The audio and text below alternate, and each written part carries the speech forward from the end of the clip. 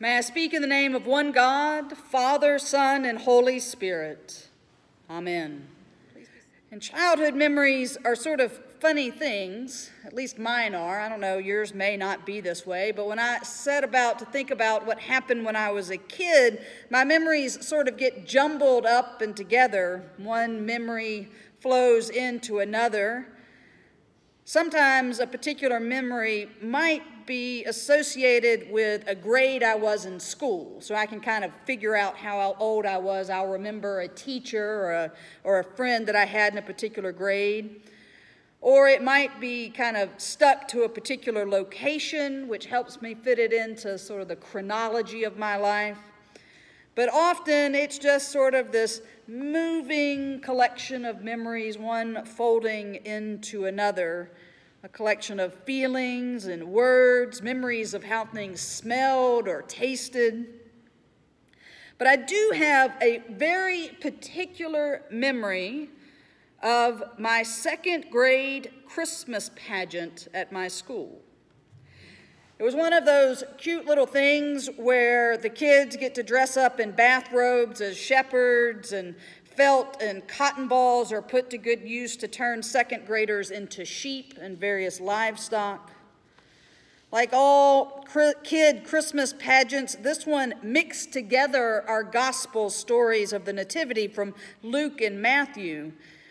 If you're going to have a pageant for a bunch of fidgety kids, it's important that everybody has a part. And so one way to make sure that this happens is you take what Luke gives us and what Matthew gives us and put it together. So that usually means that the scene opens with Mary and Joseph knocking on doors, looking for a place to stay, and ending up in a stable. There's always a speaking part for the angel and room for backup angels to play the heavenly host that we hear from in Luke. Shepherds and various livestock give lots of roles for fidgety kids to be part of the action. And maybe to pad the runtime or add some speaking parts, they normally add in Matthew's version of things by adding in three kings or wise men or magi, whatever they might be called that particular time, to close out the action of the pageant. I remember this particular Christmas pageant that when it came time for assigning roles, everybody either wanted to be a sheep, shepherd, or angel. Those, for some reason, were the cool parts that year. Nobody really wanted to be Mary or Joseph because they seemed to be a bit boring since they just got to knock on some doors and then stood around looking at a baby doll for the rest of the pageant. The wise men were really desired roles because it was a pretty big speaking part, and you got to have the fanciest costume in the pageant, which even included little crowns to wear. I didn't get any of those roles in my second grade Christmas pageant. We must have had a particularly creative adult in charge because the role I was assigned was the Christmas star. That meant a literal, actual star, not just that I was the star of the play. I remember that I had to wear all black, so I had like a black sweatshirt and black sweatpants, and I don't think I had black tennis shoes, so I was just wearing black socks. And they had made this star, five-pointed star-shaped thing that had a cutout that I stuck my little face through. And in my memory, I recall this having sort of shiny tinsel garland around the edges, complete with Christmas lights that had to have me close enough to a plug to where I could be plugged in, so I twinkled. And they plopped me up in the baptismal area. This was in a Baptist church, so it was one of those ones where they had the baptism pool in a little room above, so when they did baptisms, you could see everything. You couldn't get away with this now. But in the 1980s, you could plop a second grader up there in a baptismal font or pool area and plug them in. So there I sat, illuminated above it all. You might be thinking, we just heard the story of the Magi from Matthew's Gospel, and the star did not have a speaking part, but I had a speaking part in this 1980s production in Mobile, Alabama, and while I don't remember the exact line, in my mind it goes something like this: "Hey y'all, baby Jesus is over here." Every 6 years or so, January 6th, which is the fixed feast of the Epiphany, happens to fall on a Sunday. And when that does happen, it's a time where we suddenly kind of sort out that our usual idea of Jesus' birth and nativity is really sort of a jumble of 4 different gospels. And so when we as a church on Sunday morning are called to pick those pieces back out on the Epiphany, it's important that we remember that the Gospels are all giving us sort of different views of who Jesus is. It's important that the Magi don't show up in Luke's Gospel, because that's not what Luke is telling us about Jesus. Luke is filled with angelic visits and miracles and angelic hosts and, of course, the shepherds, but Luke is there to tell us about a Jesus who is the fulfillment of the prophets and who is the best example and teacher of God's expectation for how we treat each other. The Magi, or the wise men, or the 3 kings, whatever you want to call it, is important that it shows up in the Gospel of Matthew, because Matthew is teaching us about a Jesus who fulfills all the law and all the prophets, all of the Jewish writings and everything that the people of Israel had been hoping for. This is so important to Matthew that he actually begins his Gospel with a genealogy listing of begats, who had who in Jesus' family tree, and then leads up to the visit of the angel to Joseph. And in one sentence, Jesus is born, and then we fast forward to wise men from the east coming to Jerusalem. Nowhere in our reading does it say that there were 3 of them. The tradition of our church has assigned this number, probably because it corresponds with the number of gifts that are in the gospel. Nowhere does it say that they are kings, but given our reading from Isaiah this morning, it would seem fitting that foreign kingly powers would come to worship and pay homage to the baby Jesus. Most likely, there was a whole bunch of them. Instead of that scene of a silhouette of 3 strange people on a camel going across the desert, we should perhaps envision a whole traveling caravan full of followers and servants and animals making their way from the east to Bethlehem. These men were probably Zoroastrian priests. They were not Jewish, and they were pretty strange Gentiles in the realm of Gentiles. They worshiped a strange god in the Far East, but they learned mathematics and studied the stars and how the heavens moved. So why is this curious reading from the Gospel of Matthew of foreign and strange visitors from the East that has found its way into all of our many Christmas pageants and throughout the church, why is this the reading that we get for the Feast of Epiphany? What are we supposed to learn about Jesus' birth from this scene? What is this business about Epiphany anyway? I will beg your indulgence for me to tell you another story from my rememberings of my childhood and sorting out sort of jumbled experiences. Perhaps sometime around the same age of when I was the Christmas star in that 2nd grade pageant, I have a memory of having a conversation with my mother and asking her what the word epiphany meant. Pretty sure that I had heard the word at church, right? Because in the Episcopal Church, when we enter the season of Epiphany, normally it's up on a song board or something like that to tell you what season of it is. And my mother was a high school teacher, and so she tended to be who I went to ask kind of curious questions about words I didn't know. And so I said, "Mom, what does it mean to be in Epiphany or to have an epiphany?" And I remember her answer being something like, "Well, it's when you suddenly figure something out."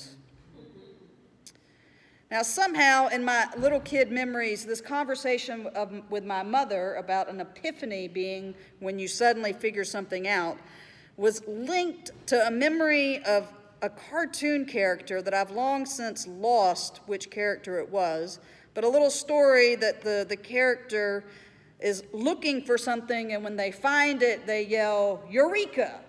Right? I found it. And so in my mind, the definition in the word epiphany is linked to the word eureka.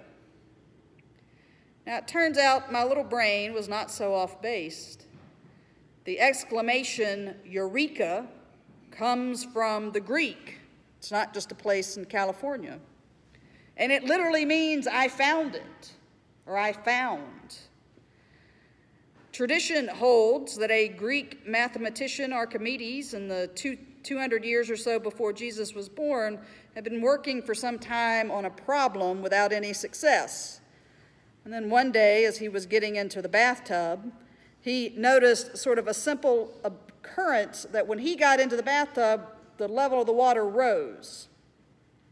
And that simple little fact was the key to him solving this mathematical problem that he had been working on for so long. And so he was so filled with joy and excited that he leapt out of the bathtub and yelled Eureka, and then took off running without his clothes on through the streets of Syracuse in celebration.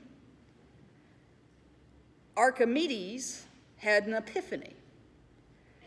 He had suddenly realized something and figured it out. And in response, he exclaimed, "Eureka, I found it." Epiphany, the word, actually also comes to us from the Greek, and more formally it means reveal. But most folks talk about it as being a sudden realization. We normally talk about epiphanies happening in science, religious epiphanies, which is what we celebrate today. But it can apply to any situation where you are suddenly enlightened and find a solution or think about a problem in a new and deeper way. Epiphanies usually follow a process of a lot of thought about the situation or the problem. They often come about because you notice some new or key piece of information, like the water in the bathtub rising when you get in. But it's really important that to have an epiphany, you have to have done a lot of thinking to be ready to recognize the new understanding that is about to happen. Epiphanies aren't walking down the road and you're suddenly struck with an idea. They require a lot of work on your part. Now, I can't say 100%, because I wasn't there, that the wise men, when they came upon baby Jesus, yelled Eureka. But it's not out of the realm of possibility, given they were from the East and they were mathematicians, and probably would have known the story of Archimedes yelling Eureka and running around his neighborhood naked.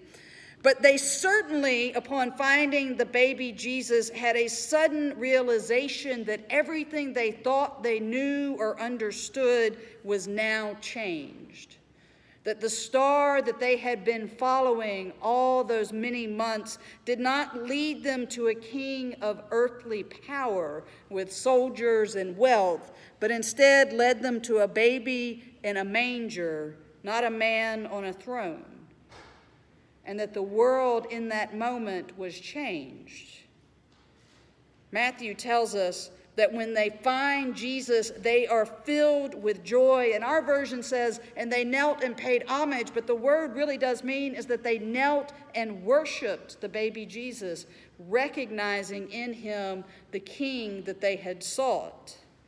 And then they offer to him their gifts of wealth, of frankincense, gold, and myrrh.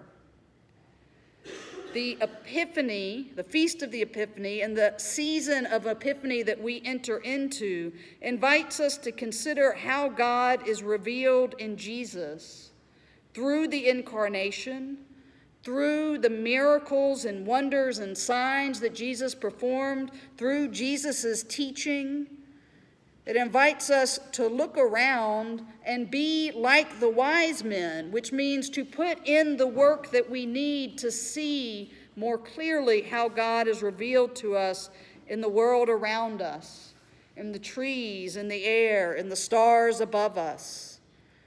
The season of Epiphany invites us to do the work, to study deeply our scripture, to examine our lives, and to bring our gifts to God's table and to offer them in worship to Jesus, our King. The Feast of Epiphany invites us to again experience the joy that those wise men felt of discovering God's work of grace and salvation that came in a surprising way of an infant baby in a manger.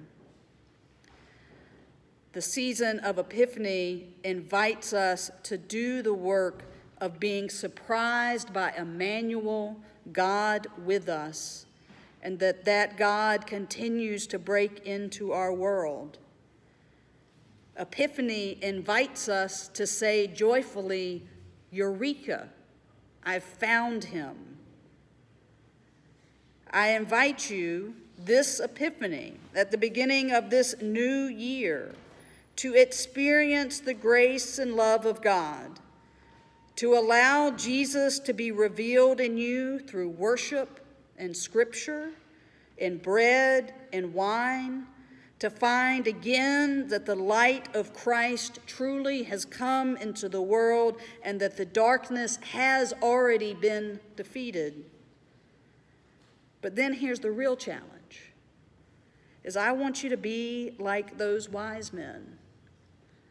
I especially want you to be like Archimedes, but I want you to keep your clothes on. Because I want you to allow yourself to be so filled with God's joy that you can't help but go out into the world, to your homes, to your work, to your schools, into the streets of this city, exclaiming, Eureka, I have found him. I have found the Savior of the world that is Jesus Christ. And then I want you to tell everybody about it. Amen.